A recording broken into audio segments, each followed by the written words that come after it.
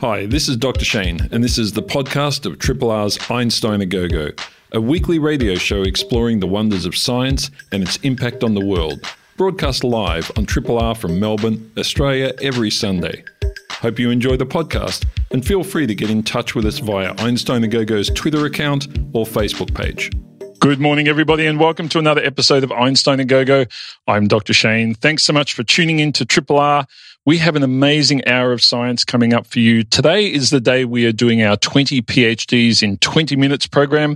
For those of you who have listened to the program before, you'll know that this means that over the next half an hour or so, we will be interviewing 20 PhD students from around the world. And I mean that literally because they are from all over the place today. We have people in Canada, people in Greece, even people in Tasmania, quite a few of them today, and a few people in Melbourne. Some of them are going to be in the studio, and fear not, I ratted them like you wouldn't believe in the foyer earlier to make sure we were all safe, and the rest will all be on Zoom. So we're going to get straight into it. And first up on the line is Alistair Fortune from the Menzies Institute for Medical Research at the University of Tasmania. Good morning, Alistair. Good morning, Shane. Thanks for having me. It's great to have you on. Now, you look at the genetics behind high-incidence multiple sclerosis. How is it that, how do we know that a family has, this in their genetics? So MS is actually, the MS risk is made up of genetic factors, lifestyle factors like smoking and obesity, and also environmental factors. But families with a high incidence of MS are actually really rare. So we actually classify the families as having 3 first-degree relatives having MS within a single family. And what have stem cells got to do this? Because I understand that this is a part of the mechanism for determining what's going on. Yes, so we predict that in the families with a high incidence of MS, the genetic component of their risk is actually enriched compared to more sporadic cases of MS. So by creating stem cells, which involves just taking a simple blood sample and then putting them in culture, we actually infect them with a virus to make them a special type of stem cell called an iPSC. These cells actually have the full genetic component that the donor has. So we can study the genetics from the people in cells. And over how many generations do you normally see this? Is it just one to the next, or have you seen this over like 3 or 4 generations? How protracted is it? The families that we have currently enrolled here are generally across 2 or 3 generations, but it would definitely be interesting if we found families with more generations. Yeah, it makes it much easier to study. Indeed. Fascinating stuff, Alistair. Good luck with that ongoing work. MS is such an important area of study, and I know we've made a lot of progress over the recent decades, but there's still so many people affected by it. So keep up the good work there at the University of Tasmania. Thanks, Shane.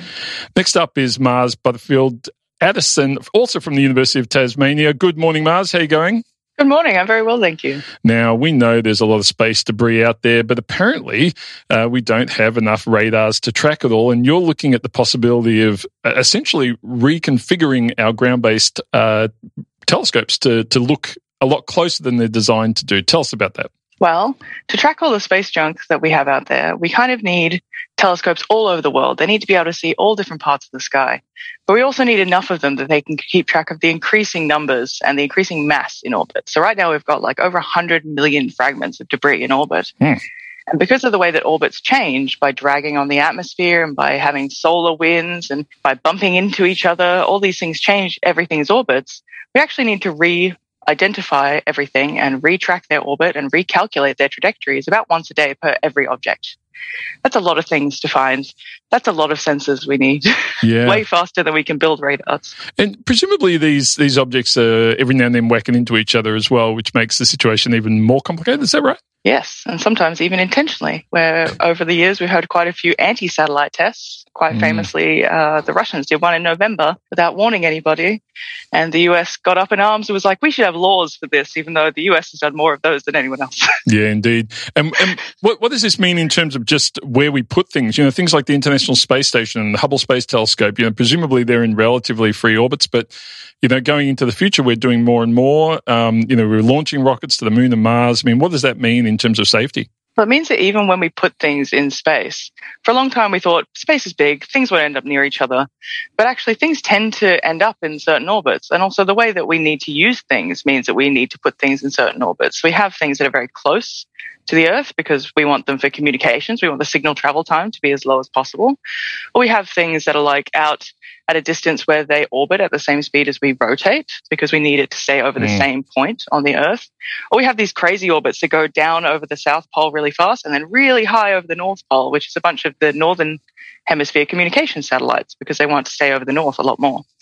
And so there aren't really any free orbits among those things that we need the most because, of course, every time we need a new thing in there, everyone else did too. They're the same very popular orbital regimes over time. Sounds like we've wrecked space as well. Thanks, Mars. Get those telescopes up there, tracking them all, and hopefully there'll be a better place for everyone. Thanks, Shane.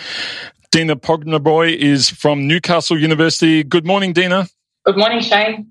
Thanks so much for coming online. Now, you're working in an area which I have to say, many of us who have family members who have been affected by this, deeply concerned about, but helping stroke survivors to reduce the risk of another stroke. I think this is something that whenever someone leaves a hospital having had a stroke, the biggest thing on their mind in many regards, depending on their recovery, is, when will this, if this happens again, when will this happen again? What can I do to avoid it? So, what's involved there? How do you sort of make sure we reduce that risk of another stroke? Thanks so much, Shane. Yeah, look, the work we're doing is hoping to help stroke survivors reduce their risk of stroke, and we want to make sure that we provide stroke survivors with resources that are available free online and are accessible for all stroke survivors, irrespective of their level of disability after stroke. We know stroke survivors get told to move more and eat well after stroke when they leave hospital, but we also know how difficult that is when they get home. So our research is around trying to create something that will make sure stroke survivors have access to fit-for-purpose resources, and we're trying to design those with stroke survivors to meet that target. Right, yeah, it's so good to have the consumers involved in that design, and presumably that has to vary significantly depending on the person's individual circumstances and their support mechanisms. Some people will be alone, whereas others will have family members everywhere.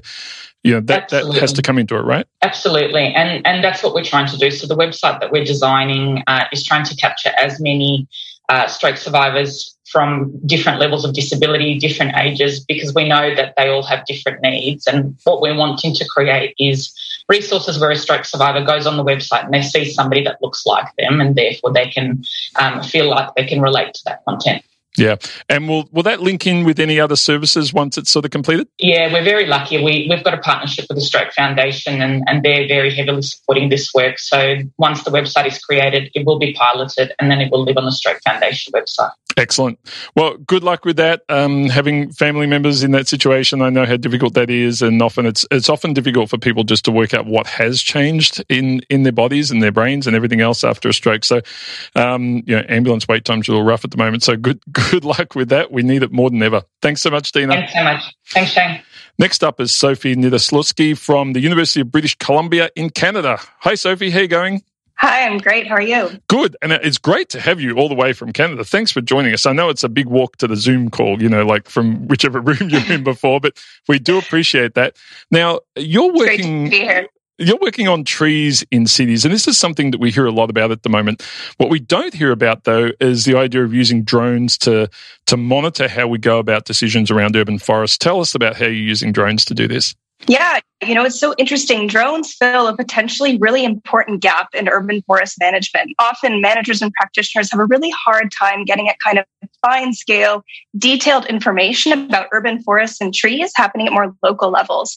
And so what we're testing is different types of drones to get at how they can help managers manage all aspects of the urban forest and all aspects of the processes involved. So tree inventorying, understanding size and configuration potentially in parks, and also the benefits the trees provide to people, particularly given the impacts of climate change. Yeah. How much data do the drones collect for you? I think most of us have this image of drones collecting video data, but is there anything else beyond that they're collecting as well? Absolutely. And they actually collect a fair amount, more than we might realize. So we can fly them in different patterns and grid shapes across different areas. So for example, I'm flying in parks, and we can get at data like canopy cover, tree size, crown size, even amount of shading. And depending on the sensor that you have on your drone, you can even get at elements of canopy health. So how healthy are particular trees at a particular time? And what's great about drones is that, depending on weather conditions, you can basically shoot them up and fly them whenever you like to get a snapshot of what's going on. It's fantastic. When you introduce yourself at the pub, do you call yourself a drone pilot or a environmental researcher, an ecologist? I call myself a drone pilot, of course, and I am actually. I've had lots of fun flying drones across Vancouver. Yeah, look, that's fantastic. I can imagine no comparison for getting out there in amongst it, but I'm sure it's a lot of fun collecting that data. And we see drones being used for everything from collecting whale snot to looking at urban forests at the moment. Sophie, thanks so much for joining us all the way from Canada. I really appreciate it. Thank you so much for having me. Folks, next up, our fifth PhD in our 20 PhDs in 20 Minutes program is Katharina Geldard from Southern Cross University. Good morning, Katharina.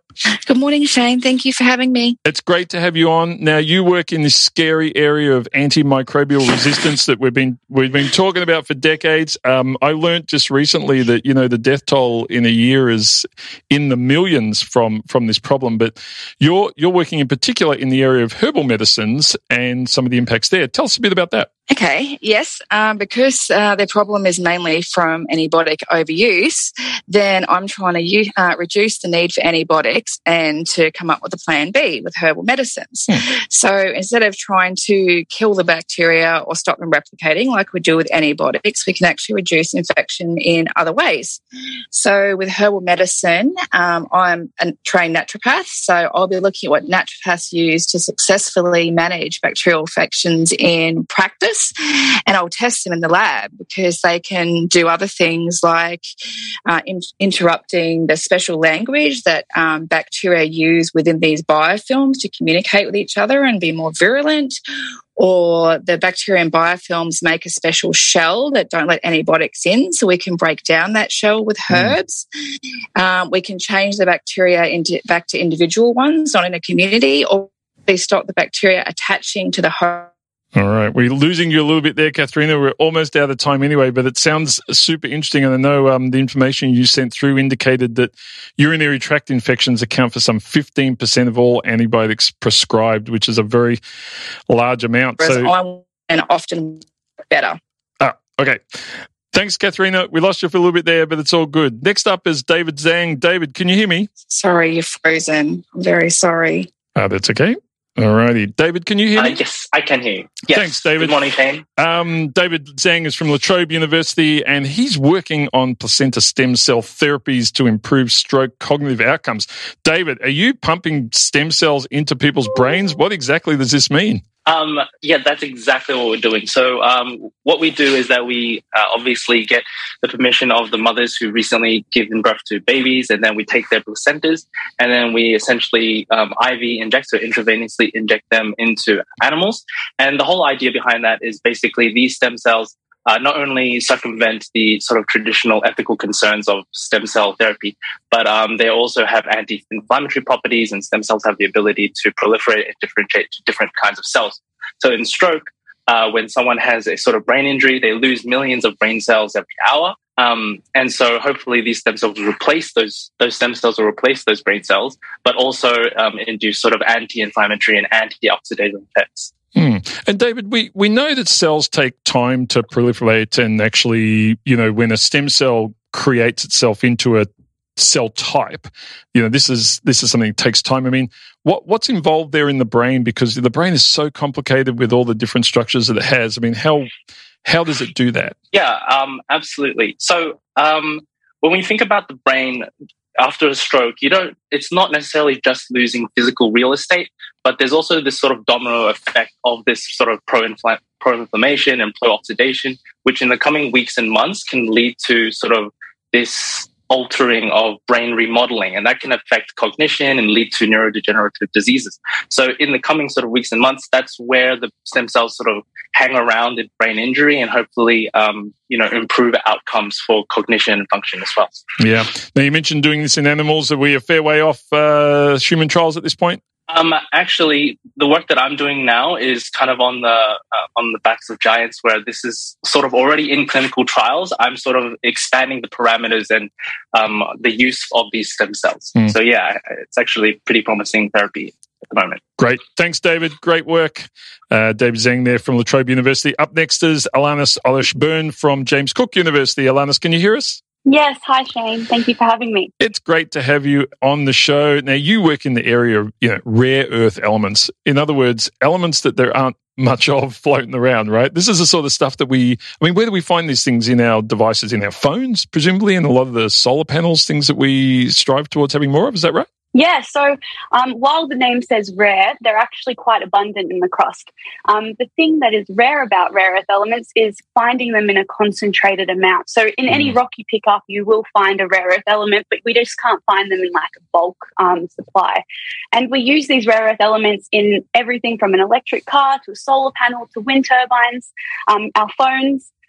So yeah, we use them in pretty much everything we use. Yeah, and in terms of the crust, I mean, how do you I know one of the things you're studying there is how they move through the crust. I mean, what sort of forces and dynamics and that are involved in that? I think a lot of us have this image of the crust being a stable thing, but presumably not. Yeah, exactly. Well, so the crust is obviously plate tectonics. So we've got parts of the Earth moving, parts of the Earth subducting, parts of the Earth colliding together. And what I'm looking at is how exactly rare earth elements get from the source to the deposit. So how do they get from site A to site B? And they can do this through so many different types of things, but most of the time it's through big cracks in the earth, shearing in the earth, so just the earth moving and then allowing fluids that contain these rare earth elements to pass through those rocks. Yeah. Once we know that, does that help us go looking for them? Yeah, exactly. So we need to understand how exactly these rare earth elements work and how they move through the crust, so then we can better predict where we can find these deposits. And we'll need them in the future, because if we want to meet the Paris Agreement, which is net zero by 2050, we need to find around 6 times as many rare earth elements and critical minerals. Wow, 6 times what we currently have? Yeah, exactly. So we need to try and meet demand. So our supply needs to try and meet our demand, which is quite high at the moment. Yeah, that's a scary figure, 6 times. Well, thank you so much, Alana. Good luck finding those. It sounds like we all need them. Thank you so much. Thank you. Next up, our 8th PhD student today, folks, is Yasmin Doust from the Wicking Dementia Research and Education Centre at the University of Tasmania. Good morning, Yasmin. Morning, Shane. Thanks for having me. Good to talk to you. Now, you're looking at traumatic brain injuries, and surprise, surprise, some of the information coming out seems to indicate that females experience more severe symptoms compared to males. This is such a surprise. It's not like women ever get affected more negatively with regards to issues of healthcare than men. Tell us about what's happening there. Yeah, so traumatic brain injury is an injury to the brain as a result of a trauma, like an impact to the head or the head moving back and forth, like when someone experiences whiplash. And most people probably think about traumatic brain injury or the mild version of traumatic brain injury, which is a concussion. Being associated with men and playing sport and things like that, that's how it's usually most heard about. But females do also sustain traumatic brain injuries, and they report experiencing more severe symptoms and they take longer to recover. And we currently don't know why this is the case. So my research is looking into the brain to see whether there's any biological differences that can provide evidence for this. And presumably there's also, as you say, there may be a bit of a different uptake in terms of medical care with some of those injuries and the way that happens. I have a very good friend who had a very severe concussion, and that led to a number of different health issues which took quite a while to address. Definitely. And I think at the moment we've only really got questionnaires at the moment of diagnostic criteria, but we don't really have any ways to be able to look into the brain and really measure how this recovery is taking place. Yeah. So what's next? Hopefully we'll be able to find some differences in the brain that we may be able to target therapeutically so that we can help improve recovery for both males and females after a traumatic brain injury. Sounds good to me, Yasmin. Thanks so much for doing that work and for coming on the show today. Thanks, Shane. Next up is YC Lin from Australian National University in Canberra. Good morning, YC. Good morning, Shane. Thanks for having me. It's good to talk to you. Now, you work on something that I have to say, I've had a lot of guests on this show over the last 30 years, and this is one that we haven't touched on, but it's the little molecular machines in our body that actually convert the physical forces we feel into sensations. I mean, this is wild stuff. Tell us about how that works. Yeah, absolutely. So these molecular machines that I'm talking about are actually called piezo proteins, and they live on the surface of the trillions of cells that make up your body. They act a bit like a gate, and so they open in response to physical forces, things like a touch sensation or sound vibrations or blood flow through a vein to let things come in and out of a cell. And are we able to sort of control them? Are there scenarios where they stop functioning for people, that they need repair? I mean, what does that look like? Yeah, absolutely. So these proteins are absolutely super important. They play roles in blood pressure regulation, in bone development, in sensing touch and proprioception, which is knowing where all of the limbs in your body are placed in time, in space and time. And so when they don't work properly, it leads to diseases. And so what we're trying to do in my PhD is kind of study how they work normally using computer simulations so that we can work out what to do when they're not working properly. Yeah, cool stuff. And when you do those models, is it a single cell or a single part, or are you looking at the system? How does the modelling sort of cater for all that? Yeah, that's a great question. So the computer simulations that I use act like a really, really powerful microscope, allowing us to zoom right in and look at like one protein at a time and kind of see what's going on at the atomistic level, giving us, a lot of insight into what's happening there. Very cool stuff, YC. Thanks so much for joining us from Canberra. I hope it's not too cold up there. I know it gets chilly in the Thanks ACT. for having me. Yeah, thank you. Next up is Himrati Saini from the University of New South Wales. Good morning, Himrati. How are you going? Good morning, Shane. Thanks for having me here. Now, you are looking at this thing that I've looked into before. It's fascinating, this idea of how iron depositions in our oceans change, essentially have a sort of feedback loop effect in terms of our climate and what phytoplankton does. Tell us about what's happening there. I mean, especially historically with regards to glacial climates and what iron actually does when it's deposited in the ocean. So what is happening is right now our biggest concern is the rising CO2 levels, which is at about 420 ppm right now. But in the past, like before pre-industrial, it varied only between 180 to 280 ppm. Mm-hmm. And my research is when it was 180 ppm. So why it was such a lower amount. So what happened in one of the aspect was this, that because the glacial climate, particularly the last glacial maximum, which happened around 20,000 years ago from now, it was a lot drier. And that's why there was a lot of air dust coming into the Southern Ocean, which brought iron element into the ocean. And for marine phytoplankton, iron is one of the limiting nutrient for their diet. So when there was a lot of iron, their productivity bloomed.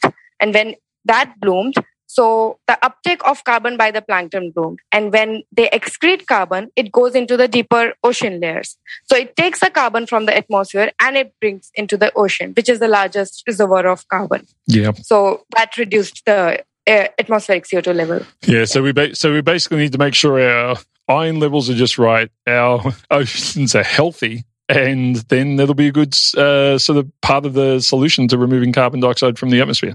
Yeah, that's tricky because it takes about thousands of years to work. Yeah. Well, another reason why we shouldn't produce so much CO2.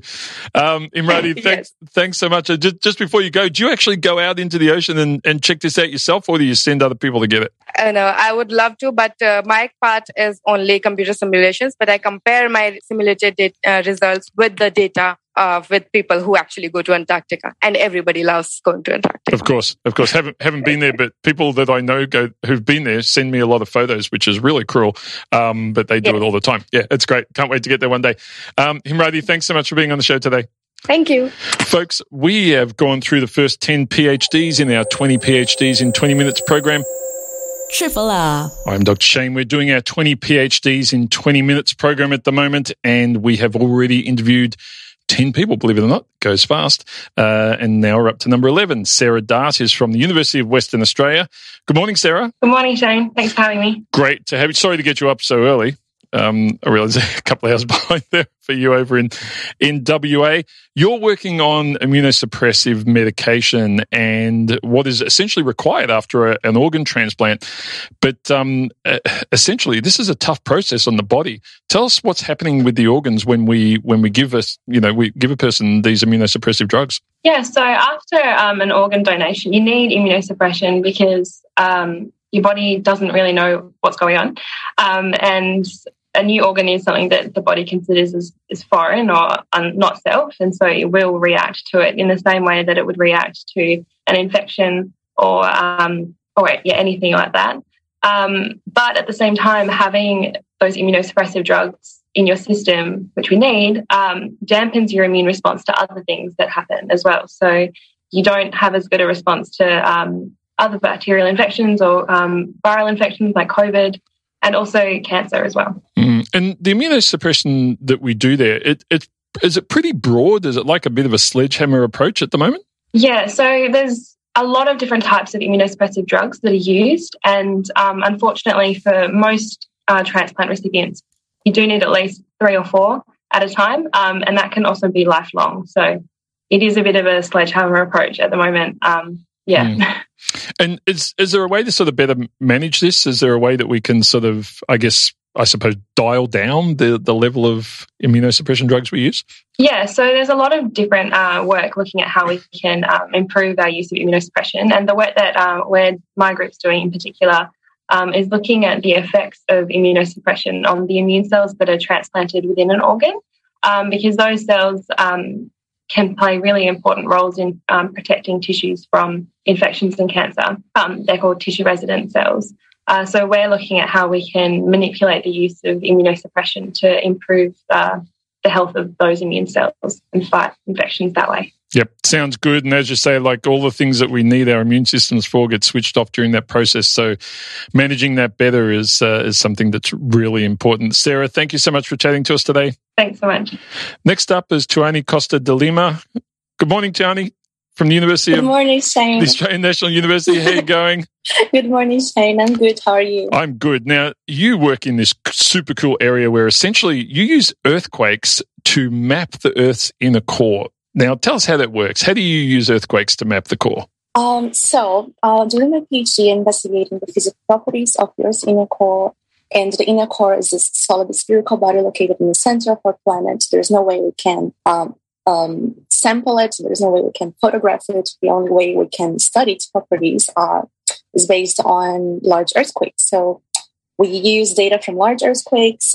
These earthquakes generate energy that sample the structure of the inner core and carry information along the way. So we detect this information with equipment, and that's how we study the inner core. So now this means you have to wait for earthquakes to come along, presumably. Sorry? You have to wait for earthquakes to come along to be able to do your work. Yes, we do need a lot of earthquakes around the globe. But the good thing is my PhD, we developed a method that is based on the correlation wave field, which means that we measure the similarity of very tiny signals that are present in the records of earthquakes that have happened from 20 years ago or so. And we actually obtain a very prominent signal from the inner core that is otherwise not easily observed at all. So, yeah. Yep. And what are we learning about the core? I understand you use the term innermost inner core.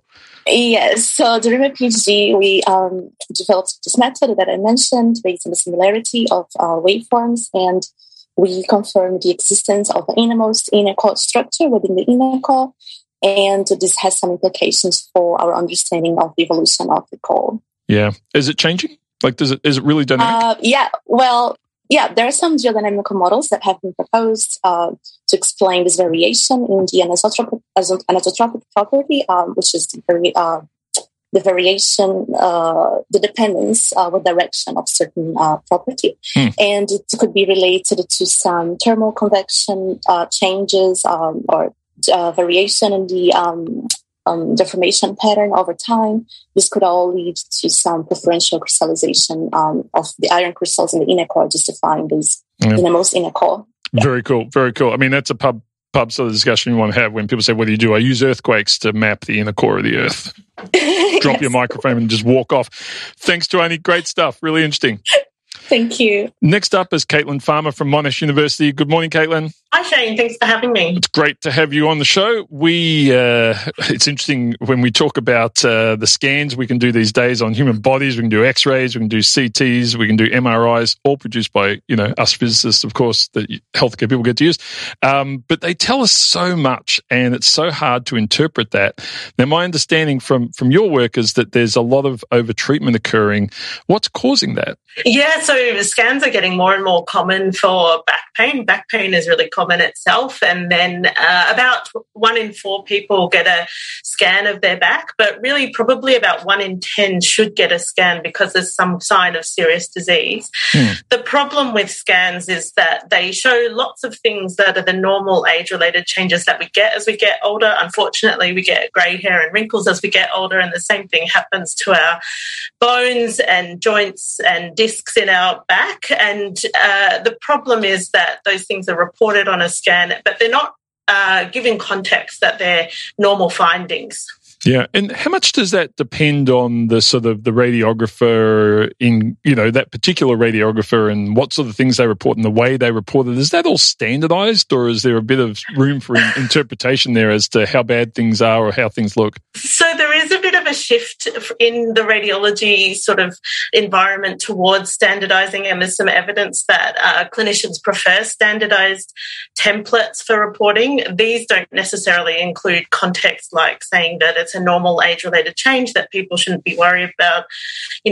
We often find things like disc bulges and people get really concerned about them, and they're actually really normal and unlikely to be causing them any problems. Yeah. And like, should these reports be readable by the consumers, or are they things that should only be able to be interpreted by your doctor? That's a really interesting question, and the opinion differs depending on who you are. So radiologists would say that they report the imaging for the clinician, and patients would expect to have their own reports and to be able to understand them. Clinicians often don't understand them as radiologists intend anyway, so there's a little bit of a communication mismatch along the sort of chain that we're trying to fix. Yeah, and presumably if you get that right, that will lead to fewer procedures and fewer concerns with regards to many of the things that we see in these scans. Yeah, absolutely. It'd be really nice if we can decrease people's worry about their scans. Yep. I'm just worried about getting the scan now after hearing about this. I'm just going to ignore everything unless they tell me it's urgent. I'm not sure. That's probably not good advice for anyone out there. Caitlin, thanks. Well, look, you shouldn't need it probably most of the time if you've got back pain. Yep. Sounds good, Caitlin. Thanks so much for that. Good luck with the ongoing work. It's important that we get all this stuff right. Thanks a lot, Shane. Yep. Next up is Asher Kirk from Monash University and Alfred Health. Good morning, Asher. Good morning, Shane. Thanks so much for having me on. It's great to have you on. Now, you look at similar stuff in a way to what Caitlin was just talking about, but serious orthopedic surgery and sort of what the result of different activity levels are after that surgery. What sort of surgeries are we talking about? Yeah, so I'm one of the physios at the Alfred, and I work on the trauma unit. So essentially people with broken bones, so either a single broken bone or multiple broken bones. And we know people in hospital do very little activity, but we don't know people who have a broken bone, how much activity they do in hospital, but also when they leave hospital and go home. Yeah.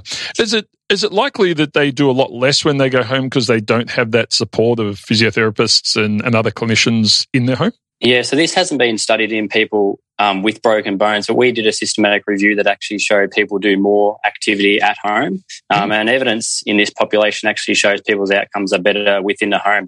So we're going to use activity monitors to actually track people when they're in hospital and when they go home to see if activity levels can actually influence their outcomes. Yeah. And I mean, it sounds likely that they would, but is there any suspicions that actually too much activity, might actually sort of put them back a bit in their recovery if they're pushing things beyond what is sort of clinically appropriate? Yeah. So it also comes back to the injury that they've got. But I think we've had some studies from physios at the Alfred in hip fracture and trauma patients who show intensive physio actually improves outcomes and reduces hospital length of stay. So this is really, really important.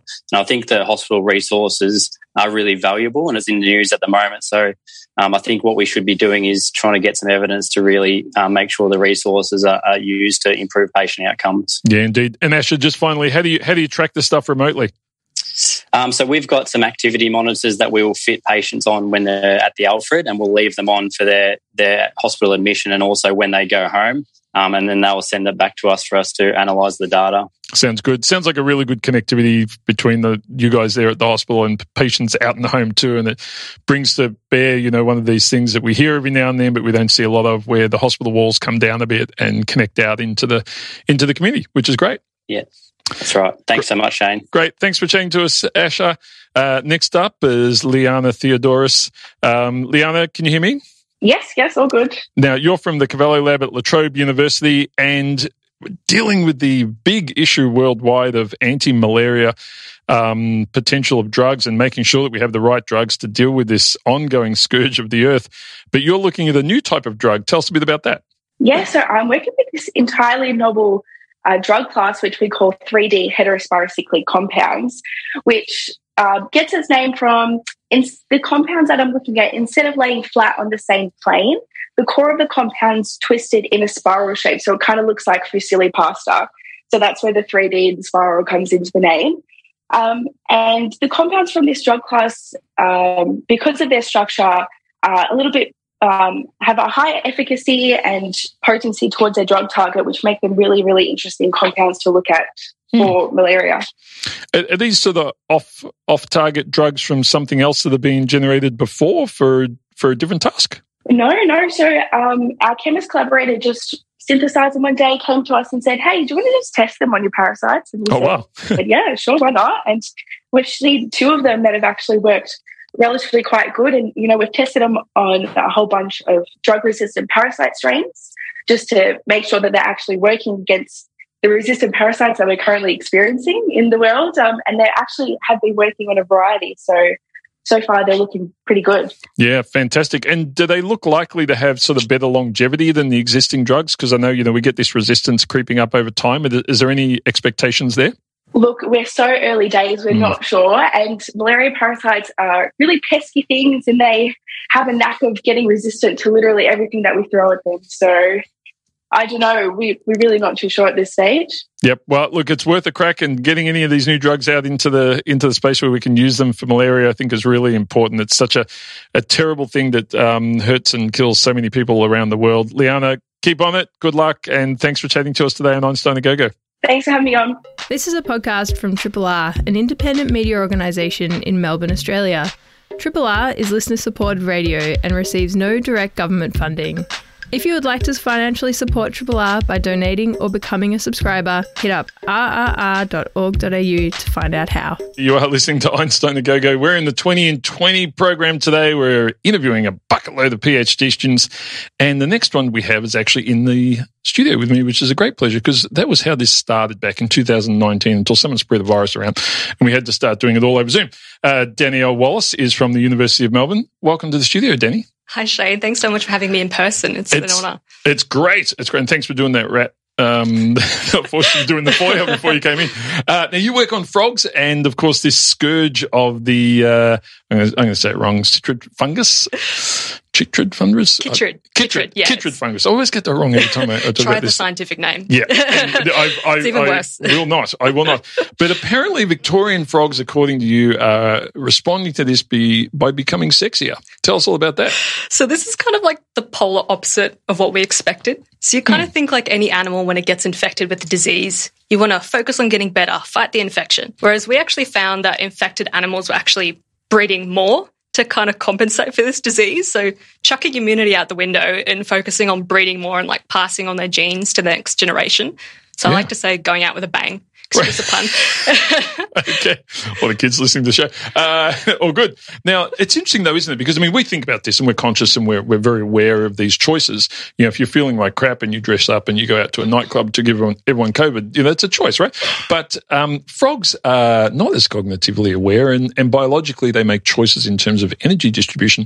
Do we have any idea why they're making this choice? Is this just like an evolutionary trait that's beneficial? Yeah, so it's really bizarre. We don't actually know whether this change is because of the fungus kind of controlling the frog and making it appear more sexy to other frogs, or if it's a physical choice by the frog to follow this through. So that's kind of the next stage of my research. But at this stage, I'm focusing on a cute little frog called the alpine tree frog. So they live way up in the Alps. And we found that when when males get infected, they're more colourful than uninfected males. So this is making them sexier to females. Very good. And just confirming, it is just Victorian frogs that are sexier? Is that? We haven't. So this is the first time we've ever found this before. So it's really interesting. So kind of the next step as well is looking at other frogs in Victoria. So I was very ambitious and have chosen about 5 species to try this next with. Sorry, New South Wales. But look, that's great stuff, Danny. It's really interesting. It's interesting to see how a different species is reacting to a disease like this by wanting to breed more and just push through. Amazing stuff. Thankfully, humans didn't do too much of that during the last 2 years, or we'd have some population explosion. Yes, I guess they didn't have the opportunity. No, we didn't have the opportunity. Thanks so much, Danny. Great to talk to you. So much, Next up is Jenna Hall from the University of Melbourne. Welcome, Jenna. Hi, Shane. Lovely to look at your face. Sorry, I'm just going to turn your microphone on. This is what happens when you haven't had people in the studio for 2 years. Great to have you in the studio. Now, you're working on the area of macular degeneration in the eye. Firstly, just tell us what's happening there. What's that disease? Yeah, so age-related macular degeneration, or AMD, is the most common form of irreversible blindness amongst people over 50 in Western communities. And on a cellular level, we see the retinal pigment epithelium, or RPE, degenerate, and that is my cell type of interest that I am studying. Right. And what does that mean in terms of degeneration? Like, what's happening to those cells? Yeah, so you start to lose the high detailed central resolution vision in AMD when the photoreceptors in the cone dense region of the macula start to die.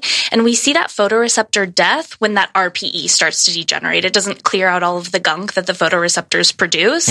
And so they die because they are unhappy. Yeah. And does this take a long time for this sort of disease to progress, or is it something that happens overnight? Yeah. So it's age related. So definitely it happens in an older population. And this takes years and years of insults to actually reach fruition. Yeah. Can we do anything about it? Yeah, so what I'm doing is using stem cells, induced pluripotent stem cells, similar to Alistair, because they retain the complex genetic signatures and variants associated with AMD pathogenesis. And so I can use those cells and compare them to healthy controls to try to come up with novel treatments for blindness. And I'm almost afraid to ask, but those treatments, do they involve like literally putting some of these replacement cells into the back of the eye? Yeah. Direct injection is definitely a couple of the clinical trials that are happening right now. Yeah, wow. It's amazing stuff. I think if we can knock that one out, because that causes a lot of blindness across Australia and the world, doesn't it? Yeah, it's the most common form. Yeah, excellent. Well, great. Not excellent. That's causing blindness. Yeah. Excellent. You're doing the work. Bad. Jenna, thanks so much for chatting to us today. Thank you so much. Sadia Alvi is next from Monash Institute of Pharmaceutical Sciences. Good morning, Salvi. How are you going? Thank you, Shane. It's good to be here. Now, you're working on gut-related disorders. This is one of these areas I think doesn't get enough airtime, to be honest. Problems with the walls of our gut and things that are, really, they ruin people's lives. Like, people can't leave their homes. They're worried about what's going to happen, all sorts of things that can result from that. Tell us about your work in the gut. So my work is, when we talk about gut, I think it's a second brain of the body as well.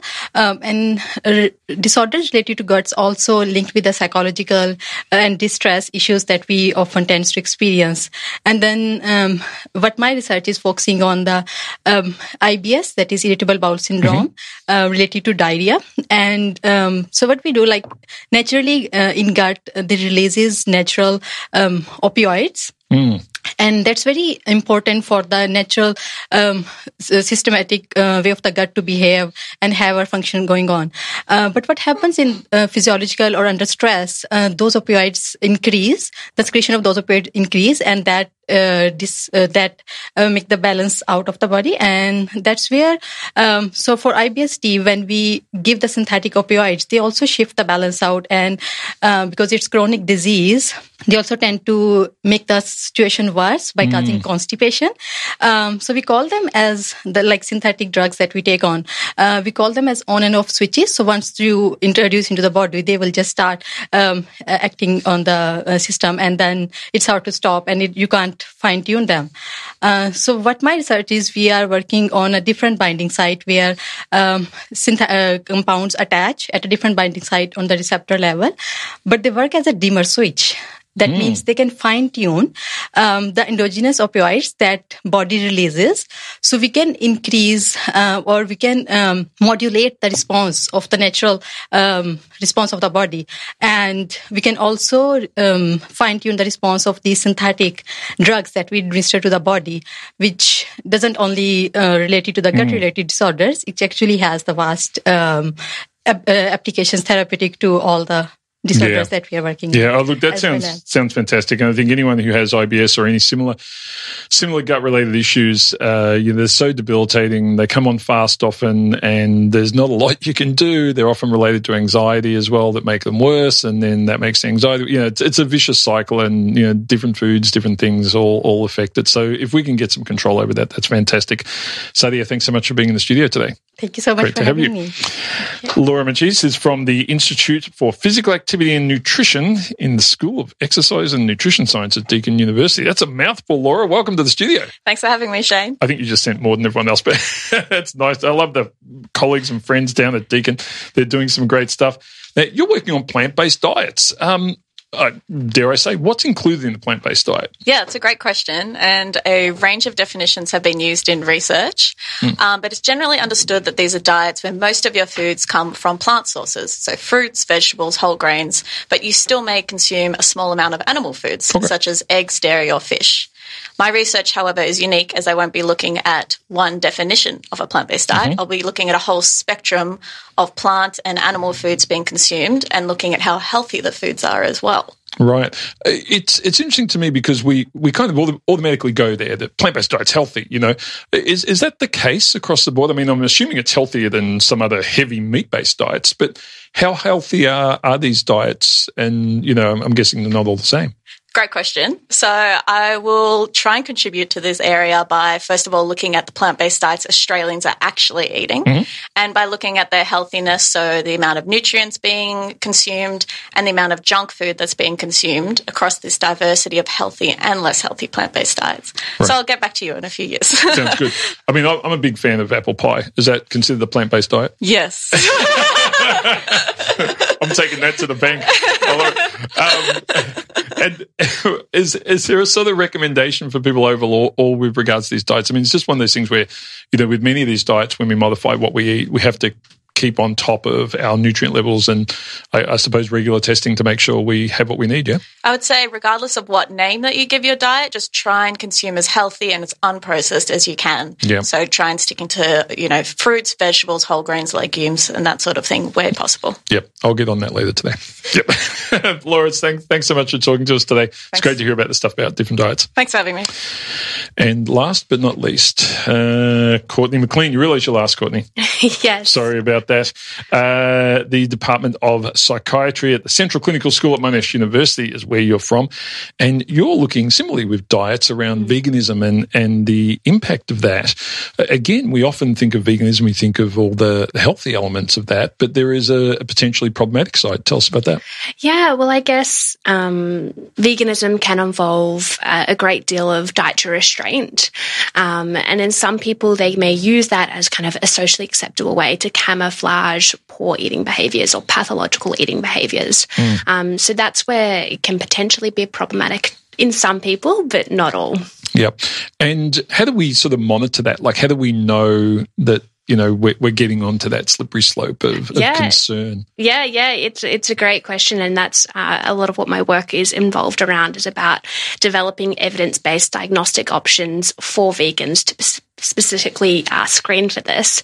So I guess wait lists for eating disorder treatment have really completely blown out since the start of the pandemic. Right. So having a robust tool to screen for eating disorder symptoms is crucial for this population. So what's that? Pre-pandemic, what did that look like? Was that seeing a nutritionist after getting a referral from a GP? What does that process look like? Yeah, I mean, it depends how far along you are in your eating disorder diagnoses, in terms of weight restoration as well, how far along you are there. So it can involve a group of people, a psychologist, dietitian, social worker perhaps, usually a team behind you. And how far into it before you can detect that there's a problem? Like, this is one of these things I always worry about. They creep up on people and they kind of don't know that they're there. And, how far in do you have to be before we can sort of medically detect that something's going wrong? Yeah, well, I guess that's a great point in pulling apart disordered eating and eating disorders. So eating disorders are a clinical diagnosis, whereas disordered eating is just kind of perhaps some pathological way of eating. It could just be dieting in general or not eating after a certain time of the night. And we can definitely screen for all of those. And the screener that I will develop will kind of have a threshold for generally needing further support or going on to see a psychologist. Yep, very good. Well, hopefully we can get on top of these things in the way we were before the pandemic when we had more resources available, but it's something that's pretty important to a lot of people, and eating disorders are no small matter with regards to the health of individuals and their future. Thank you, Courtney. Thank you for being our last member of the 20 and 20 today, folks. You've been listening to 20 PhDs talk about their research over the last, 45 minutes. I gave them all about a minute. I took about a minute to question them. Triple R on FM, digital, online, and via the app. I just sort of grab a couple of our PhD students and strap them to the chairs here while they're in the studio and check how they were going on their PhDs. Danielle, how's it going? How far through are you? I'm about a year and a half, 2 years. Oh, wow. Yeah, it's been an interesting ride. I started right smack bang in the middle of COVID, which I don't recommend at all. Yeah. So I actually started part-time, which was nice. So I've got a bit more time kind of up my sleeve, but it's definitely been a hard slog. I would say that. Yeah, it's interesting. I think COVID PhD is a very different place to start. I couldn't imagine it. Exactly. Back in my day, they were easy. So easy. Yeah. What about you, Courtney? I am a year and a half in as well, so about halfway through. Yeah. And did this change the sort of course of your PhDs? Like, did it change the direction they were going to go in perhaps originally versus what you ended up doing? Or I was pretty lucky. It didn't really change kind of the trajectory of my research. It kind of just delayed things, which is kind of worse. So for me, I'm a field ecologist, so I go out chasing my frogs. So I couldn't get out into the field for 6 months. So it's kind of just pushed everything back a little bit further. So I just spent like 6 months twiddling my thumbs being like, I could be out chasing frogs, but I can't. Right. Where do you chase the frogs? I'm up at Mount Hotham. And then all around East Gippsland. So, definitely the best job. I was going to say, that's tough. Yeah, exactly. Tough, So do you chase your frogs on skis? Is that how that works? I wish. It did snow the last time we were there, which is like in November, which is very not okay. Yeah, we had like all our gear on. It was like -4. I'm trying to catch a frog in like so many layers of padding. But it's definitely a lot of fun. Yeah, amazing stuff. And Courtney, less interesting, I guess, at the hospital. Yeah, well, surprisingly, no, my COVID hasn't pushed out my PhD work too much. I'm able to do a lot of focus groups and one-on-one interviews via Zoom, which has been really awesome, and also collecting data in terms of like surveys as well. So just pushing those out into the world and seeing what I get. Cool. Well, look, hopefully both of you will finish up relatively soon and, everything will be fantastic. And in 20 years' time, you'll have your own students and you'll say, you think you've got it tough. Exactly. We did ours during the pandemic. And I used to say that to my students all the time. You think you've got it tough. We were using Word 2.0. But it doesn't compare to what you guys are going through. So congratulations on getting as far as you have. And I know you'll finish and it'll be a big success. So, and thanks for chatting to us today on Einstein A Go-Go. Thank you. Thanks so much, Shane. Folks, a huge thank you to the entire team that was on today, all 20 of our PhDs. They had to spend part of Saturday with me yesterday as well to prepare, and they've put a lot of work into making sure that this was all a big success. So a big thank you to them. And until next week, we will chat again about science. I'm Dr. Shane. Remember, science is everywhere. Have a fantastic weekend, and we will chat in about just under 7 days. Hi, this is Dr. Shane. Thanks for listening to the podcast of Triple R's Einstein A Go-Go, a weekly radio show exploring the wonders of science and its impact on the world. Broadcast live on Triple R from Melbourne, Australia, every Sunday. Hope you enjoyed the podcast and feel free to get in touch with us via Einstein A Go-Go's Twitter account or Facebook page.